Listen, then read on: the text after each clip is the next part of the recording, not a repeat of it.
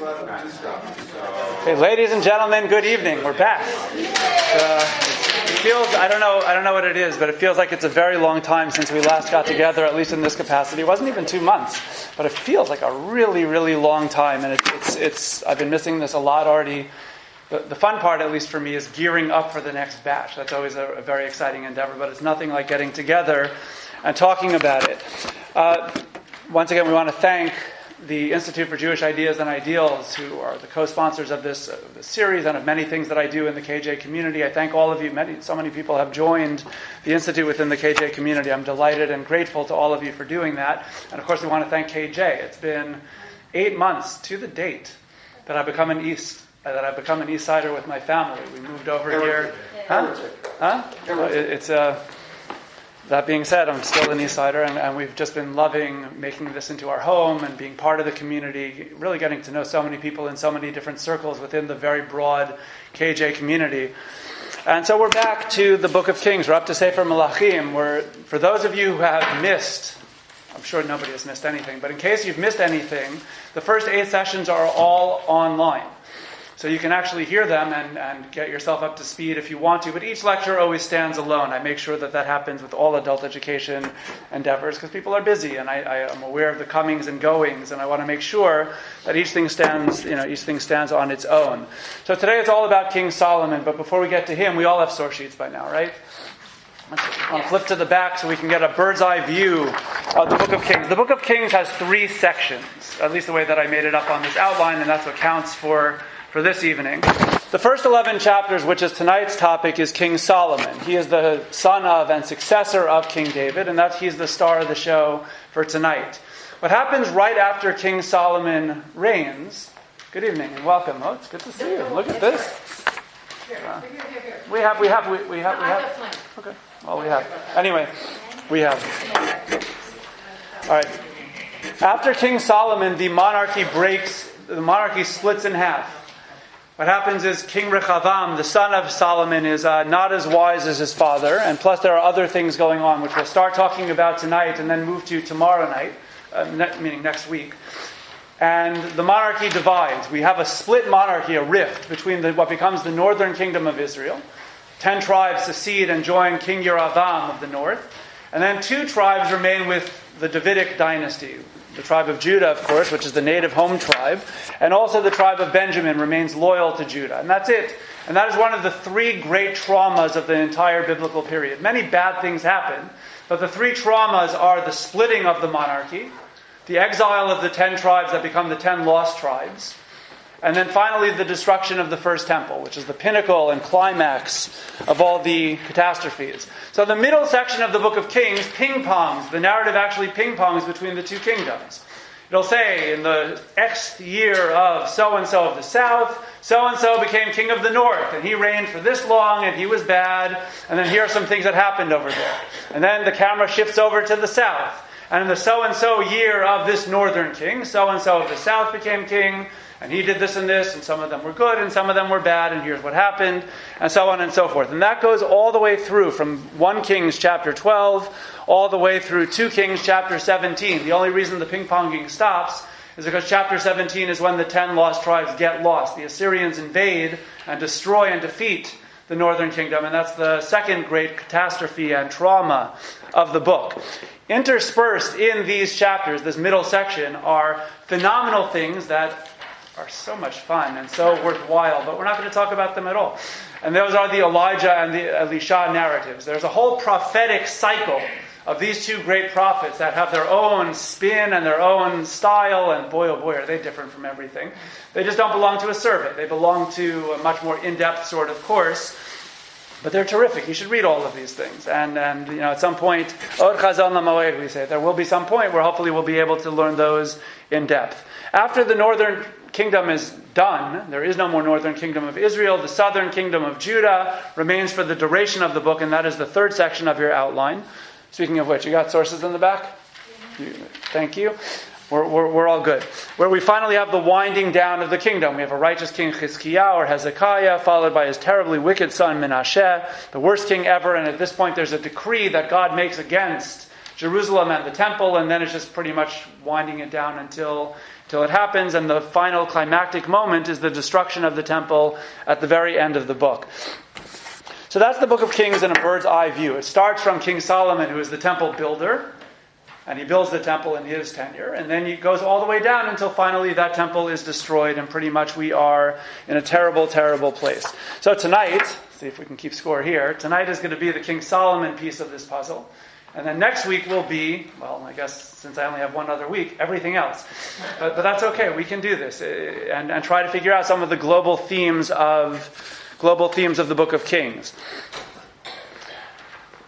I've mentioned this in the book of Samuel, but I'm required to mention it here also, of course. There's no such thing as one kings and two kings. That's a bunch of fiction. There's no such thing as that. There's one book of Kings.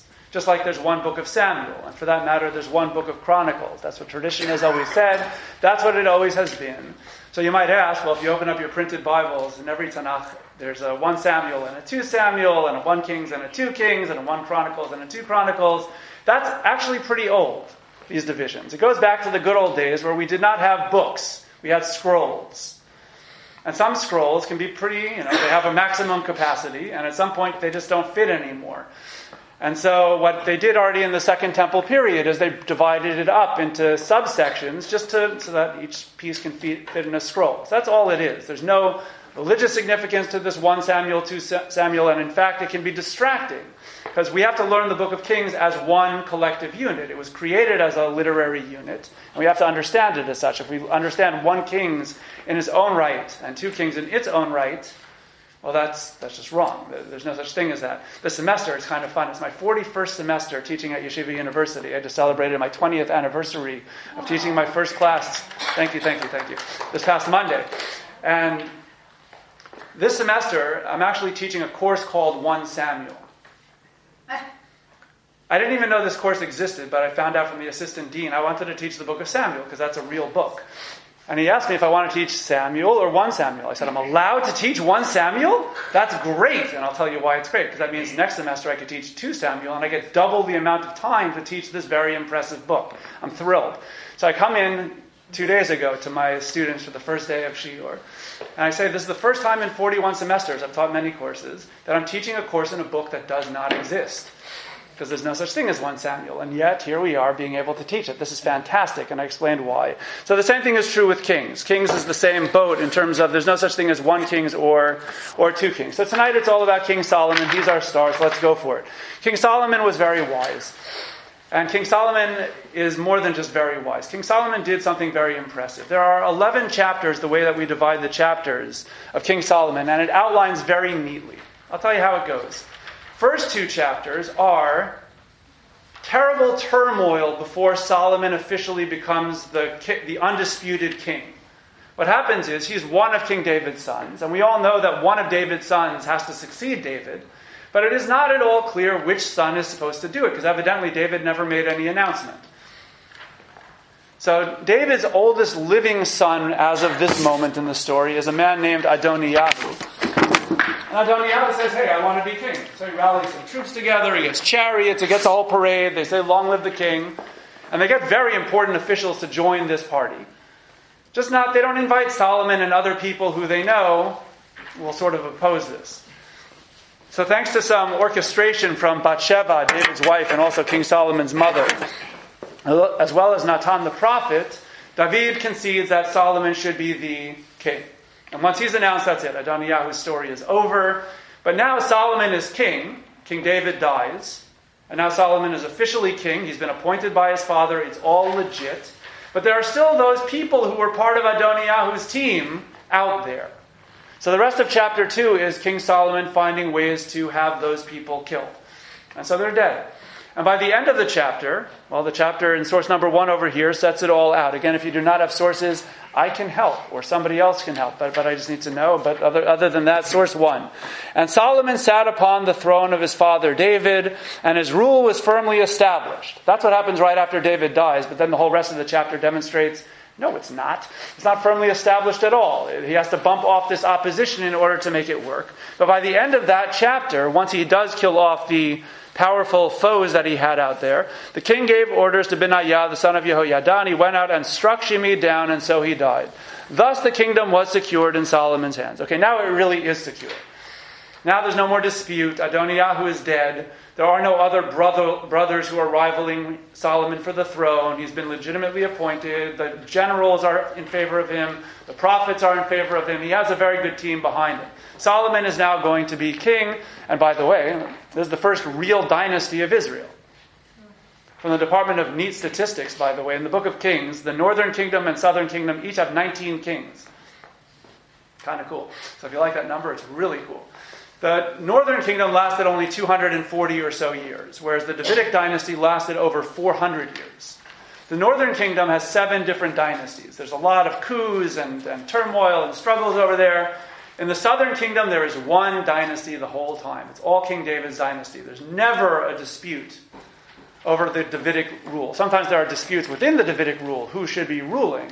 But it's always a Davidic person. There's nobody from the outside who ever is going to threaten the Davidic throne. It's fascinating. And I think I might have even mentioned this last time, but it was forever ago, right?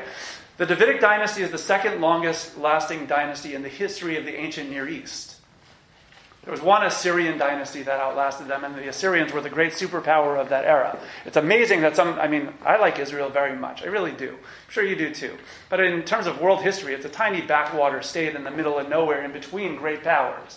It's absolutely astonishing that the Davidic dynasty lasted so long. It lasted over 400 years. It's really a miracle of history. And that's the way it's supposed to be. And it really worked out very nicely. So Solomon is the one who did it. So that's chapters 1 and 2. After chapters 1 and 2, you then have chapters 3 through 10. 3 through 10 describe King Solomon in such glowing terms that I can actually say this with a straight face and mean it and be right, all at the same time. King Solomon is described as the Messianic king in chapters 3 through 10. It is a reign of perfection. He is a prophet. He builds the temple. God's presence occupies the temple. The nation is united and all religious. There's peace in the region. All the nations of the world are flocking to Jerusalem to see the temple and to learn of Solomon's wisdom. It's exactly what later prophets describe as the Messianic era. The only thing that's missing, because it's unnecessary, most prophets writing in the 8th century and on always talk about the ingathering of the exiles. That's a necessary component of our Messianic view. But that component only became relevant when there were exiles to be ingathered. Right? In other words, in King Solomon's time, nobody was exiled yet. Everybody actually just lived in Israel. Everything was right. Starting the 8th century BCE, when what we call the latter prophets, Isaiah, Jeremiah, Ezekiel, all of them prophesy the redemption of the ingathering of the exiles. That's because the 10 lost tribes were lost. So now they started predicting, these people will come back. And once the southern kingdom was exiled, they predicted that the southern kingdom would come back too. So King Solomon is modeled, it goes both ways. Either he became the prototype that later prophets used for, this is what the Messianic king will be, or the author of the Book of Kings, when he was writing about Solomon, made sure that Solomon sounded like a Messianic king. It depends which came first, and I don't deal with chickens and eggs. So that's chapters 3 through 10 in a nutshell. The nation was you and I, when we pray for Mashiach, all we really want is another King Solomon type reign. Temple standing, God's presence there, ingathering of the exiles, all the Jews united and religious, peace in the world, all of those good things that our prophets prophesy. It's all based on a real living model of the Solomonic era. And then comes chapter 11, no puns intended, right? But chapter 11, King Solomon finds out what happens when you marry 1,000 women, many of whom happen to be pagan. It's a bad idea. The Torah prohibits excessive wives for kings, and halakha determines that the number of excessive is anything over the number 18. So Solomon is 982 over the halachic limit, which is a disaster. I will tell you, by the way, even though that's terrible, right? But the Talmud, you want to hear a really cool, sensitive comment of the Talmud that is not part of the biblical narrative at all, and it's not relevant to the biblical narrative, but it shows the humanity of our sages. They imagine, none of this is in the text, because none of this is relevant to the text, but what they talk about is they imagine that every single evening, every single one of those 1,000 women would cook up a good dinner and make themselves up, hoping that tonight would be their night, even though there was a 1 in 1,000 chance that would be their night. And I think it's a very human comment, actually, just to picture what's it like to be in this gigantic harem of a very powerful king. I think it's an incredibly humane and human comment for a situation that's obviously a mistake. The problem isn't just with the sheer number of women. The problem is that most of them are pagans. The reason why Solomon married so many pagan women, by the way, is because he was making alliances. That's how you made political alliances. He married the daughters of Israelite noblemen, and that solidified the kingdom, and he married every single princess he can get his hands on.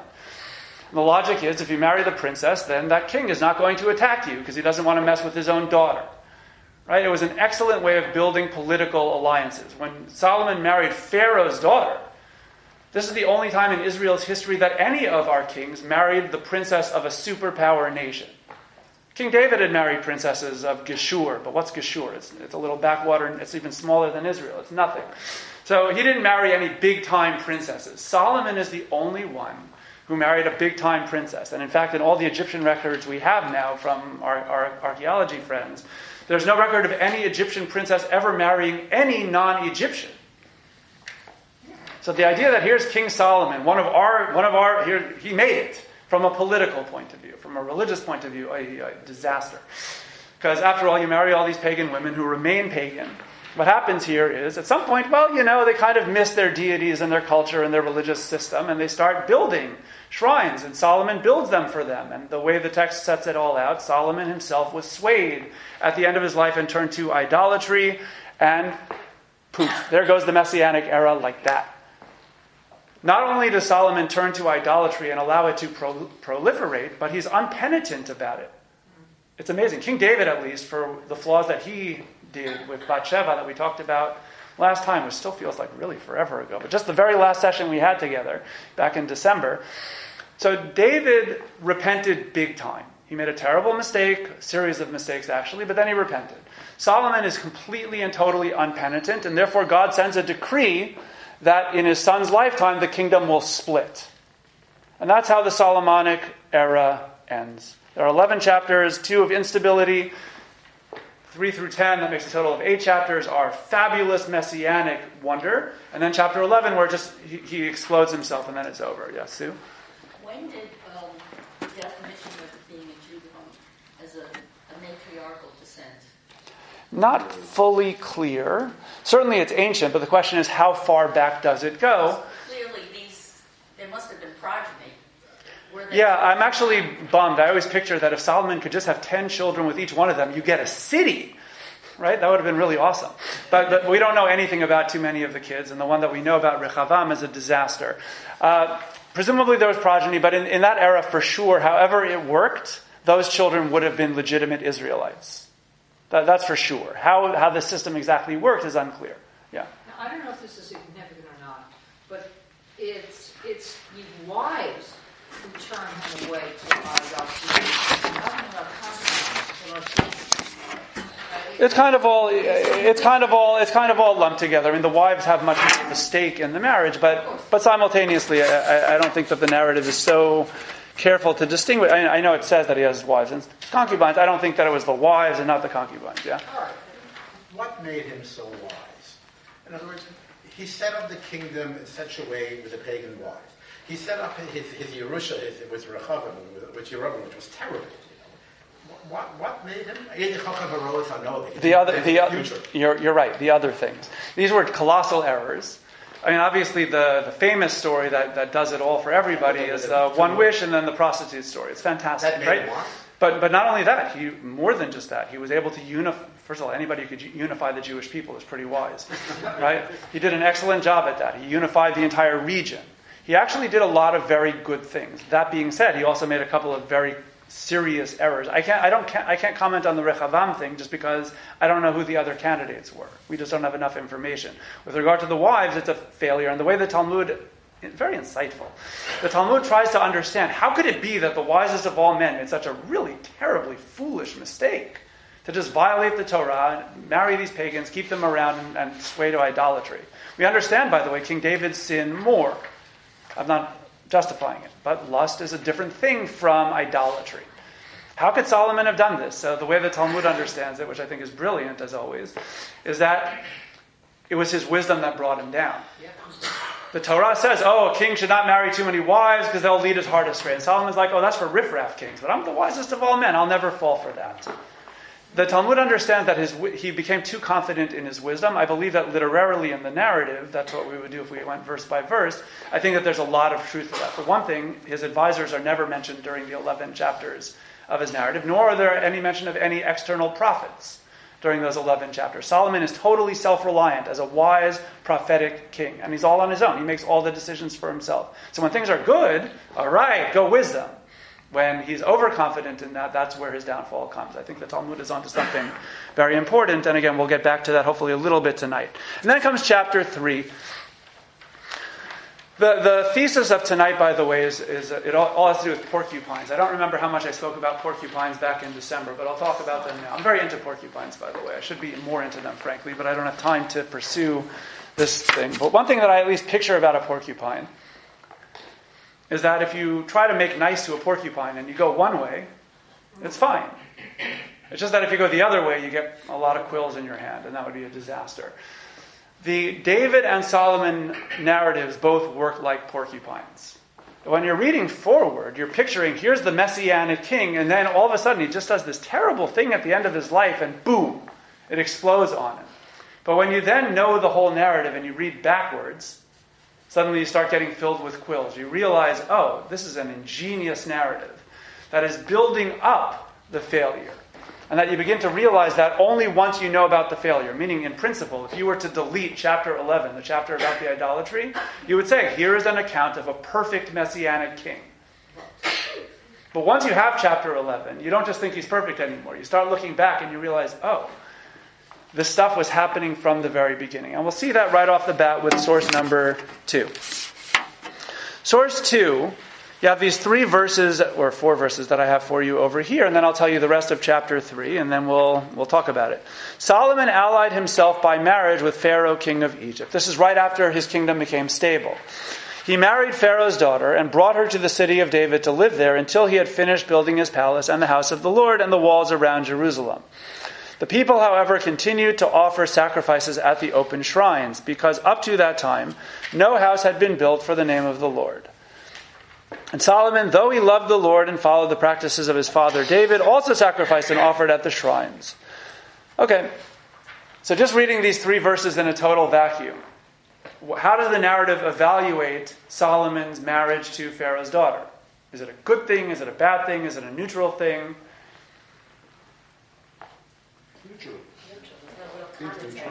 No comment. Correct. It seems at worst it's neutral. Maybe it's even positive. Wow, there's almost this pride of, wow, we married Pharaoh's daughter. Nobody... Continue to do the sacrifice. Right? And then, when it says, the people, however, continue to offer sacrifices, and when it says in verse 3, and Solomon, though he loved the Lord, also sacrificed and offered. How would you say the evaluation is over there? The needle is starting to tip. He's slipping off that perfect pedestal. He's making up his own rules. In other words, he loves the Lord, but he also sacrifices. Meaning he's doing something wrong, right? Okay, yeah. These are sacrifices to God, not to... That is correct.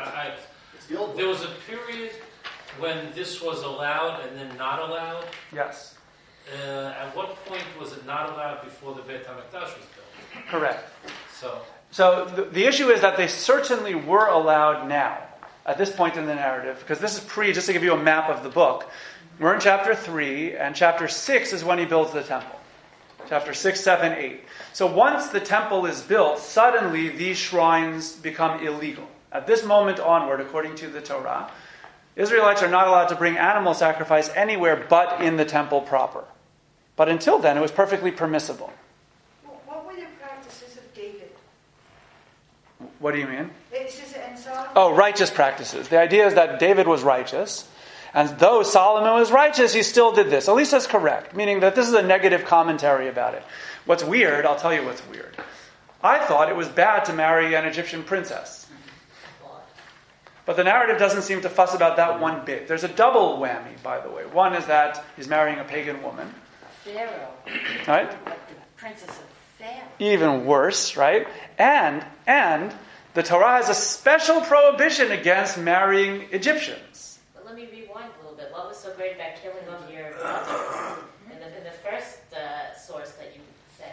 In other words, in order to get where he got, he actually, on a kind of Judaic religious level, that's also kind of a taboo type of a thing. I mean, on a political level, clearly you do whatever you can to secure your reign. That's what it was. Sort of an ethical, religious ethical level, Right. you see lots of things going on here. For sure. It's a complicated story. What I will say is that King David, on his deathbed, told Solomon to do the same thing. Not about his brother, because he was not going to order him to kill his own brother. But he did say, bump off the opposition, because they're a threat. In other words, David realized that there's a problem here. And again, I think you're right, that there's still the moral, whenever there are kings in politics and killing, there's always, okay, but somebody's now dead, and we have to deal with that ethical issue as well. From a political standpoint, these were certainly the right decisions with the way the story is told. Meaning they're not viewing King Solomon as a murderer, they're viewing him as eliminating severe threats to his own life and to the throne. Yeah, Sandra? But from a literary standpoint, since you brought, I don't know your name. Elisa brought it up. David, the king who couldn't build a temple because his hands were dripping blood, so his last act is to pass the bloody baton to the son who's going to be able to build a temple. And not only that, he links it to his wisdom. What he says in that sentence that Elisa was alluding to, he says, you're so smart, Right. You're so wise, you'll know what to do with Correct. these guys. He doesn't even say those words, the famous Godfather words, bump them off while they sleep with the fishes. He just said, you're so smart, you'll know what you have to do with Shimei Ben Gera and these other guys. So I think linking it with the wisdom is already a tip-off, really right in the first two verses of the Book of Kings, that, wow, this is not all that it seems to be. Because if you're linking the wisdom of Solomon with fratricide, it's got to give us a stomachache. Correct. And in general, the kingship politics intrigue that comes with it, I think Elisa's point is correct. But that there's the moral claim that comes with it. I think that you're right, that there's some lurking something, and obviously it's going to blow up on him. Dave, one more thing. Well, the history is rife with fratricide, Yeah. I mean, if you look at Ottoman Turkey, where the Sultan really did have 1,000 wives or whatever, when he died, there was fratricide in the 100. Whoever became the new Sultan killed everybody who might be a threat. This is not that uncommon in dynasties everywhere. But this is a canonized Yeah. book This- in our and also Bible. the Yeah, I know. wisdom Right. of Solomon. Okay. Remember, I think everybody. I don't want to get dragged too much into politics. A, because I never do, and B, because of course you're right. There's definitely the political layer which everybody understands, and there's also definitely the moral layer. Let's do a little more material, and then we'll see how this all unfolds. Our commentaries are bothered though, just on the literary reading of these three verses. Because what it should have said is, though Solomon was righteous and followed in David's ways, however, he married Pharaoh's daughter. I'm waiting for something like that. And they all served God on the Bamot because of what Abe said, because it was perfectly permissible to do that. What do you mean, however? This is a perfectly stereotypical formula. You'll find this throughout the Book of Kings. Once the temple is built, so-and-so king was righteous, but he allowed the people to continue worshiping on these altars. Okay, that's appropriate because they were prohibited at that point. But in Solomon's moment, right now, what he and the people are doing is absolutely fine. And therefore, the howevers and the buts are not in the right place. And so our commentators give their answers. I'm going to give my porcupine answer. There's two ways of reading this story. There's the forwards way and there's the backwards way. There's the real-time King Solomon, meaning right now King Solomon is at the top of the world. He's eliminated his political rivals. He has a secure throne. The people have accepted him. Prophecy has accepted him. It's all looking good. And he's about to become a messianic figure. All the good things, right? But this narrative wasn't written by King Solomon. Right? The prophetic book of Kings was written at the very end of the period, hundreds of years after Solomon. Traditionally by the prophet Jeremiah, the prophet of the destruction, meaning the one who was around at the time of the destruction of the temple, 400 years later. Meaning when he's compiling the book of Kings, he knows the end of the story. And he doesn't just know the end of the Solomon story. He knows the end of the story. He knows what happens centuries later and everything. He knows all the things that Solomon caused, for good and for bad. So when he's rigging this narrative the way that he's doing it, he's able to set us up by saying, when we're reading this in real time, wow, Solomon married an Egyptian princess. He's got power. This is a prestigious thing for our country.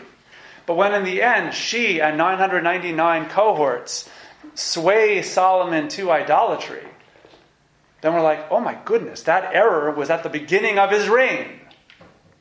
If you didn't know chapter 11, okay, it's weird, but nothing bad happened. He turns into a messianic king. But look at source number 3 from chapter 11.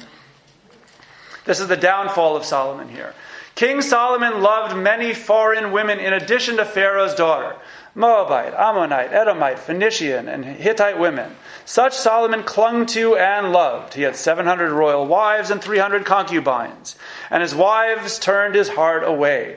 In his old age, his wives turned away Solomon's heart after other gods, and he was not as wholeheartedly devoted to the Lord his God as his father David had been. He turned to idolatry, and he allowed it to proliferate. Besides how horrible that is in its own right, it's a bigger bummer because the prophet Samuel is the one who purged Israel of its idolatry. Meaning for the whole duration of the tenure of Samuel, Saul, David, and most of Solomon, idolatry was not our problem. It's the longest idol-free period we had in the whole Bible. And of all people to bring it back, it's Solomon himself, the wisest of all men.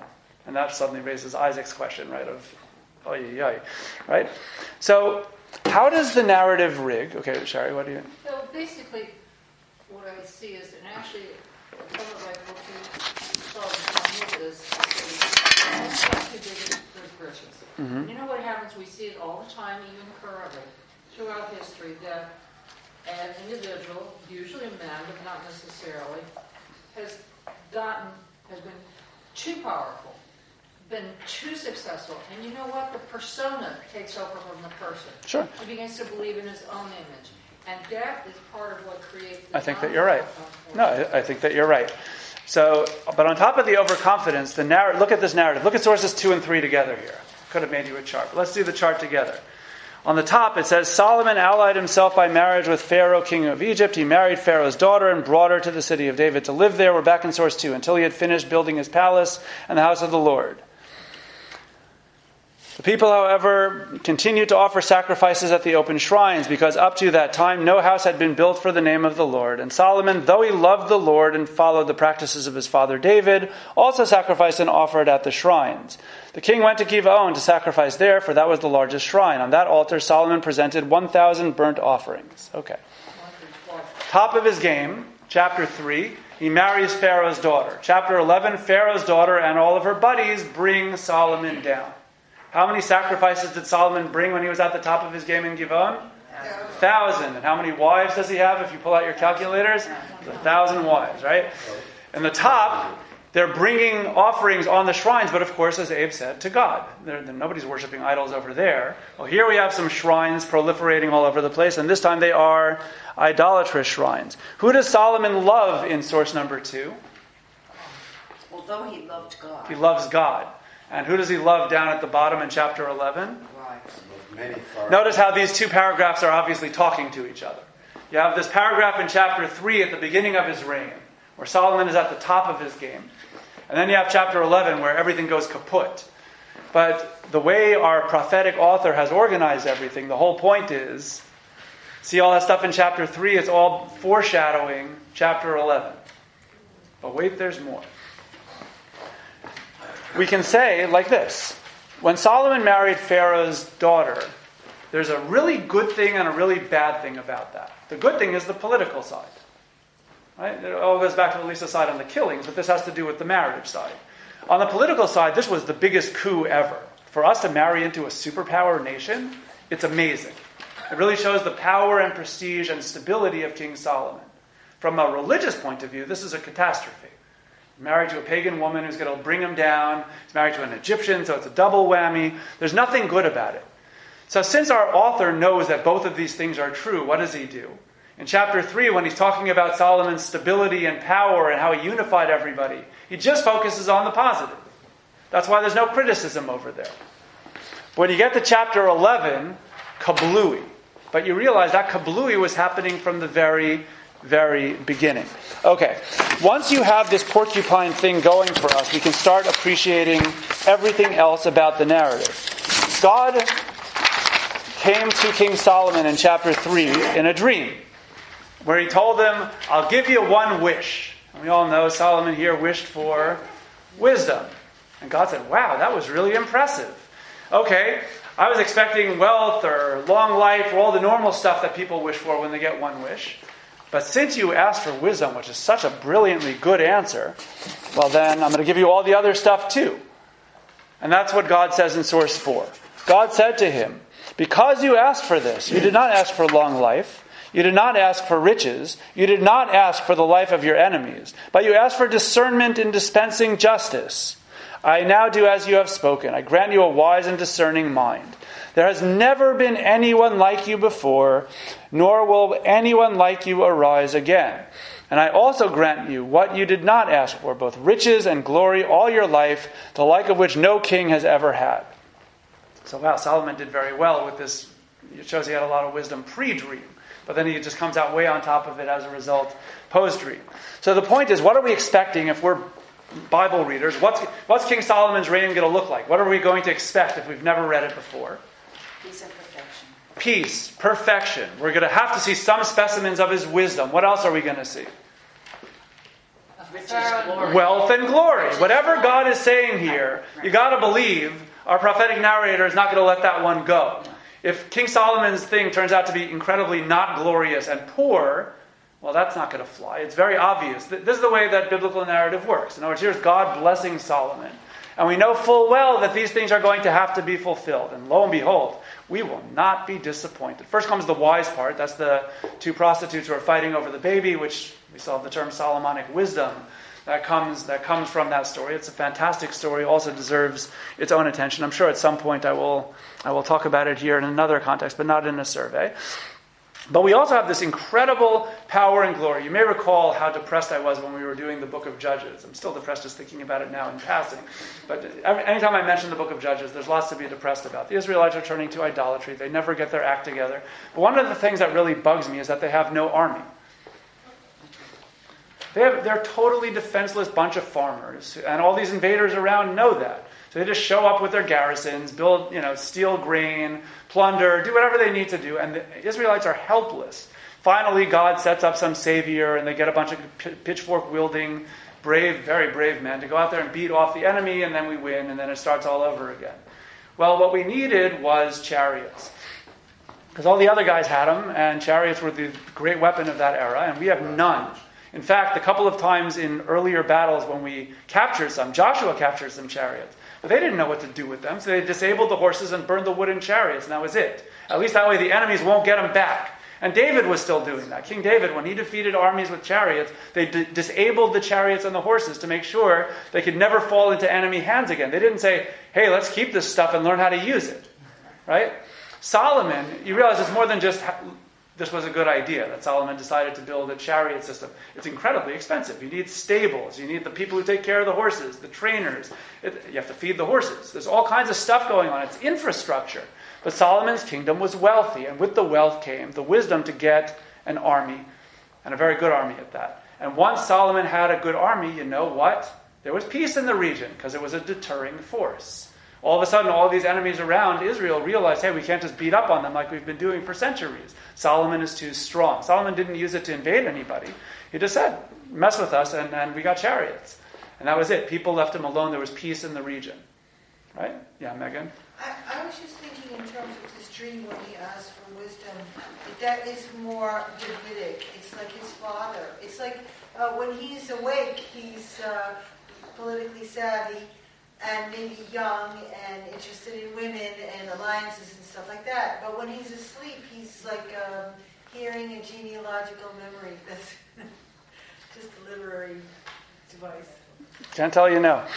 And so that all being said, here are a couple of verses in sources 5 and 6 that praise the wealth and the military power of Solomon's reign. Source 5, Solomon had 40,000 stalls of horses for his chariotry and 12,000 horsemen. It just praise it. There's lavish praise throughout the entire Solomon narrative about his great wisdom. And the fact that there's even in chapter 5, he was even wiser than these other guys who evidently everybody knew about. These other famed wise men. Well, Solomon was even wiser than they were. And I love that. It's like the sense of, wow, we really made it. Our man made it. God's divine promise of wisdom came through, the glory came through, and in source 6, you get it all. King Solomon excelled all the kings on earth in wealth and in wisdom. All the world came to pay homage to Solomon and to listen to the wisdom with which God had endowed him. And each one would bring his tribute, silver and gold objects, robes, weapons and spices, horses and mules, an amount due each year. Solomon assembled chariots and horses. He had 1,400 chariots and 12,000 horses, which he stationed in the chariot towns with the king in Jerusalem. The king made silver as plentiful in Jerusalem as stones, and cedars as plentiful as sycamores in the Shephelah. Solomon's horses were procured from Mitzrayim and Kue. The king's dealers would buy them from Kue at a fixed price. A chariot imported from Mitzrayim cost 600 shekels of silver, and a horse 150. These in turn were exported by them to all the kings of the Hittites and the kings of the Arameans. Okay, what are all of these verses that I'm reading to you? These are a fulfillment of God's promise of wealth and glory. So that's it. Chapters 3 through 10, Solomon wished for the right thing, great wisdom, and he got it. And so the narratives are bombarding him with Solomon was the wisest of them all, and the wealthiest of them all, and the most powerful of them all. It's all part of this divine blessing. The very next verse after what I just read you in source 6 is chapter 11. Right after the great wealth, wisdom, power, fame, all of that good stuff comes at source 3. King Solomon loved many foreign women in addition to Pharaoh's daughter, and in comes the idolatry. So if you're reading forward, you have achieved stability, messianic era, blessings galore, the best king ever, all the peace in the region, all the good stuff. And then chapter 11, kablooey. Idolatry, the wives led his heart astray. But let's see now. King Solomon had a lot of wealth, and he had a lot of horses, and he had a lot of wives. Sound familiar? In juxtaposition, those are the three things that are mentioned here. Sound familiar? He had a lot of wealth, a lot of horses, a lot of wives. Those are the three things that the Torah says a king is not allowed to have too much of.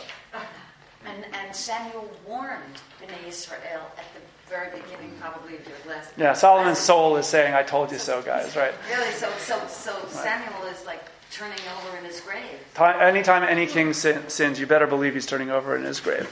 Source 7, here's from the Torah, the laws of the kings. Moreover, he shall not keep many horses or send people back to Egypt to add to his horses. Since the Lord has warned you, you must not go back that way again. You're not allowed to have too many horses, or else you'll go back to Egypt. And here's Solomon married to Egypt and importing horses from there. Right? And he shall not have many wives, lest his heart go astray. Indeed, exactly what happened. Nor shall he amass silver and gold to excess. Well, silver is as common as stones. So what is it? Is it a blessing, or is he violating the Torah? Right? Isn't that really neat? I think it's incredibly neat. Well, when you're reading forward... It's both. Right. It depends which way you read. It's the porcupine thing. If you're reading forward, you're making nice to that little fella. It's very pleasant. It's all part of the divine blessing of Solomon's wish. The wealth and the horses, there's nothing bad about that whatsoever. It's part of the Solomonic glory that God promised. This is the ideal age. But once the wives lead Solomon's heart astray, you can't miss wealth, horses, too many wives. Bing! Solomon is in total violation of the Torah, and that's what brought him down. Once Solomon's heart goes astray, when you read backward, you see that everything is falling apart before us. It's part of the problem. That's the forward and the backward. Let me just say one other thing, and then we'll pick it up on that. So Abarbanel, when he's interpreting the text, he reads it forwards. He just says these are parts of the divine blessing, and of course he's right. But if you look at source 8, here's a midrash that's reading the text backwards. Rav Acha said in the name of Samuel, 3 acts connected with Solomon, the attribute of justice allowed to succeed for a time, but in the end confounded and confused. It is written, neither shall he multiply wives to himself, yet he had 700 wives, princesses, and 300 concubines. It is written, he shall not multiply horses to himself, yet Solomon had 40,000 stalls of horses. It is written, neither shall he greatly multiply to himself silver and gold, yet the king made silver to be in Jerusalem as stones. Now, when you're reading chapter 10 going forward, these aren't bad things. It's good that he had a lot of money. It's good that he had a lot of horses. This is part of the blessing. It's what God told him would happen. But once you know the failure, this midrash is saying, wealth, horses, wives. That's it. Ding, ding, ding, ding, ding. Solomon is going down. When you read backwards, you realize, the prophetic narrator really did a good job here. He allowed us to see blessing, blessing, blessing, messianic era. But once you see the failure, you realize, he married Pharaoh's daughter at the very beginning of his reign, and look what it blew up on him. He had all this wealth and horses, but look, that's part of the problem now. That's what happens when you read backwards. Vivian? Vivian, did you have your hand up before? Well, he asked Hashem to be wise, and what he was doing wasn't wise. He never asked for the wealth and the horses. He asked Hashem for wiseness. Right. So how come he wasn't wise? And he got all the things he didn't ask for. Well, God blessed him with the wealth and the horses. That was a good thing. Yes, but But if also, he were wise, he right. would have known that he shouldn't have. Your point is exactly correct. So again, the Talmud, going back to our conversation with Isaac a little while ago, the Talmud understands that Solomon outwised himself. In other words, he became so overconfident in his wisdom that he lost sight of the dangers of these things, right? And that's what helped bring him down. But didn't they all have wives at that time, any wives? And was it unusual? It wasn't unusual to have a harem. The question is, how big does that harem get? Right? In other words, halacha, it's not in the Torah. We don't know when it says the king is not allowed to have too many wives, there's no number there, so I don't know what it is. Right? The Talmud derives from David's tenure that David had 18 wives. That's not in the text either. He had 6 wives in the text, but the Talmud somehow makes that 18.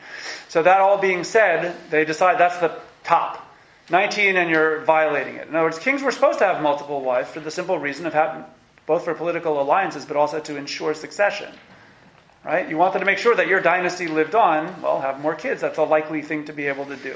So Solomon, whatever the real upper limit is, 1,000 we can safely surmise is beyond whatever the Torah permitted a king to have. And not only was it a lot of women again, but it was a lot of them were pagan women. And that led to the disaster of this period. Okay, so one other comment, and then I want to... Given what's in the Torah about not having wealth, etc., but here you have in book 4, reading the prophet that God says, here is the wealth. Well, God comes to me and says, I know the Torah, Solomon being wise, I know the Torah says I shouldn't be wealthy. But God says, I'm going to make you wealthy. What am I going to say? No. He's stuck with it. So yeah, but I would say even more than that. It's a good thing as long as the king is righteous. And I think that's the moral of most stories biblically, that humans have foibles, and maybe at times they achieve not perfection, but they achieve greatness, but then they often fall. I mean, I think that's the realistic version of humanity. Incredibly I think that so. we've been sort of inculcated, especially in our younger years, of this idealization of our forefathers, of our historical, role models. Right. And I think the reason why they're historical role models is because they're relatable. Like, we've seen all this. Sure. This is very much, you're 100% right. Look, Tanakh certainly doesn't whitewash, to put it mildly. I mean, I think I mentioned this as the brutal irony of it all. The 3 greatest sins any Israelite or any Jew today can commit are idolatry, murder, and adultery. And here you have King David and Solomon, the founders of our dynasty, composers of biblical books, and by most standards very righteous. Between the two of them, they committed those 3 sins. Right? David is guilty of adultery and murder, and Solomon is guilty of idolatry. So your point is, to me, there's no more honest text in the history of world literature than texts that are willing to vilify not just any old king, but specifically ones that we turn to by and large as heroes. And your point is exactly correct. Again, the way that the Talmud understands Solomon, that Solomon's problem was he didn't surround himself with advisors or prophets to keep him in check. He was all of those things to himself. He was the prophet, he was the wise man. And so you need a council. You need other people who can say, Solomon, you're over the line here. Better watch out for what Vivian was saying, basically, right? They even heard from Pharaoh, because Pharaoh had advisors saying, those people are dangerous, what's happening? Yeah, that's exactly. But what Vivian said is correct. Solomon should have realized, given the excesses that were going on, that could still be managed as long as they're really being careful about it. But once he's running the whole thing. The power eventually got the better of him. And this brings us to, by the way, there's just a cool thing, sneak preview to not this coming May, but a year from May. All right, when we get to the book of Chronicles, the very last talk of this entire series, I don't know if it's exactly May, but it's around May. We'll figure out the timing of all that next year. But for our purposes now, the book of Chronicles, when it retells the Solomon narrative, simply leaves out this idolatry chapter. What we have is chapter 11. It's not there. And that's where you see all of the wisdom and the wealth and the horses and all that kind of stuff is pure blessing. There's nothing bad about having all of that as long as Solomon doesn't sin. But once he sins, then you can't miss. Too much wealth, too many horses, too many wives, it all exploded on him. Once you have the sin here in chapter 11, that's what makes it all... It's the narrator's perspective, which would be that's the missing key here. Right. What's the agenda of the person telling us the story? That's exactly right. And are different people telling us this story? Right. Well, clearly those two books have a very different agenda of what they're trying to get across. Sandra? So, this week's Parsha, it has the Ten Commandments in it. And so, everything is just an epiphany right now. So everything we're reading about, if we look at the Ten Commandments, that's what they were prohibiting against. The first being, I'm God, nobody else. Right. Okay? No other gods before you. Okay? Don't, you shall not murder, you shall not... And at the last one is, and don't desire all of that stuff. Right. And this is, it's a textbook. He's like a textbook of the anti-Ten Commandments. Right. So it's wild. That was the stuff that we were supposed to guard ourselves against. To the point where it's so hard to do it. And the wisest of the wise, I'm with you here, and it's just so hard to put our brains around this. It is. It's so It is. impossible. I think it's possible because I think what Elisa said is fundamentally correct. In other words, the warning of all of these narratives is that even the wisest of all men can fail if he's being overconfident in his wisdom and not taking the proper checks and balances. Everybody, he sure did. So, since Jeremiah is writing this book from a retrospective, he's able to do something fabulous with the narrative that we've been talking about right now. What was King Solomon in the global book of Kings? Solomon was two things. He was the messianic king who built the temple, this ideal person to whom, or after whom, all later prophets will model their messianic visions. That's all there when you read forward. When you read backward, Solomon also was the one who sowed the seeds for the temple's destruction. By bringing idolatry back into the kingdom, he took a perfected messianic era, and he is the one who sowed the seeds for the temple's destruction. We never recovered from his reintroduction of idolatry. It started with the splitting of the monarchy, which is already a disaster. Bless you. Ultimately, that led to the unraveling of everything. So the Talmud captures this in two different very colorful passages that we have here in sources 9 and 10. The first one is a verse from the book of Jeremiah, whom Jeremiah is the author traditionally of the book of Kings as well. One verse says, in source 9, "For the Lord has chosen Zion." There are many verses that sound like that. This is one in Psalms. But another verse says, "For this city has been to me a provocation of my anger and my fury from the day they built it, even unto this day." Here's Jeremiah speaking at the very end of the period, minutes before the destruction of the temple in chapter 32, saying, God has always been angry at Jerusalem. Now you could argue, and this is probably a good argument by the way, Jeremiah is using what's called severe rhetorical exaggeration. Right? When you're looking at the temple that's about to be destroyed and Jerusalem that's about to fall, a prophet can look back and say, God was always angry at you. Even though we all know, well, wait a minute, was God really angry at Israel all of this time? I don't think so. David and Solomon, there were some good things over there. There were some righteous kings along the way. Right? We would say that this is rhetorical exaggeration, but the Talmud takes it more literally and says, the former applied to the time before Solomon married the daughter of Pharaoh, while the latter applied to the time after Solomon married the daughter of Pharaoh. I think this Talmudic passage is so spot on with what we were talking about tonight. What it's saying is, yes, God has chosen Zion. It's the eternal capital of Israel. This is the messianic moment. That's what it's like before Solomon married Pharaoh's daughter. But once Solomon married Pharaoh's daughter, that sowed the seeds for the destruction. That's what this passage is saying. It's more than just, it was a terrible mistake, and that power corrupts, and that too much overconfidence in his wisdom, and that it was a personal failure. Yes, it was all of those things. But the prophet writing the book of Kings knows that it's more than that. It's a national disaster. This is something that impacted on the country, and it never stopped impacting, and it led to the destruction. A more colorful way of saying that is in source number 10. Rabbi Judah said in Samuel's name, when Solomon married Pharaoh's daughter, Gabriel, who's one of the angels, descended and planted a reed in the sea. That was a moment when one of the angels came and took a little stalk and he shoved it into the sea and gathered a bank around it on which the great city of Rome was built. So what is this passage saying? This is a Talmudic way of thinking about the same thing. King Solomon also caused the destruction of the second temple because the Romans destroyed it. Right now, obviously, that's not pshat anymore. That's just what the sages do. The sages very often link biblical passages and predictions to the second temple period because that's when they lived. So they're simply applying what we're talking about, meaning the book of Kings isn't talking about any second temple. It's all about the first one. And Solomon is the one who built it and was the fabulous messianic figure behind it, but also was the one who sowed the seeds for its destruction. This passage simply extends that and saying Solomon is the one who sowed the seeds for the destruction of the second temple. So what this whole shiur has been about is reading, as I like to tell you, it's good to know the Bible backwards and forwards, right? Not in the sense that, it's good to know it well, which is how the expression is normally used, but I like it in terms of actually really, really, really thinking about it backwards and forwards, where you have to read it forwards in real time and picture. Solomon was a real person who lived in a real time, and here are the narratives about him and how the prophets want to teach, help teach us things from Solomon's reign. But simultaneously, when you read backwards, you realize that the prophets know the end of the story. Centuries later, they're able to cast the earlier narratives in such a way that you realize, this was all leading to something. In this case, unfortunately, to the destruction of the first temple.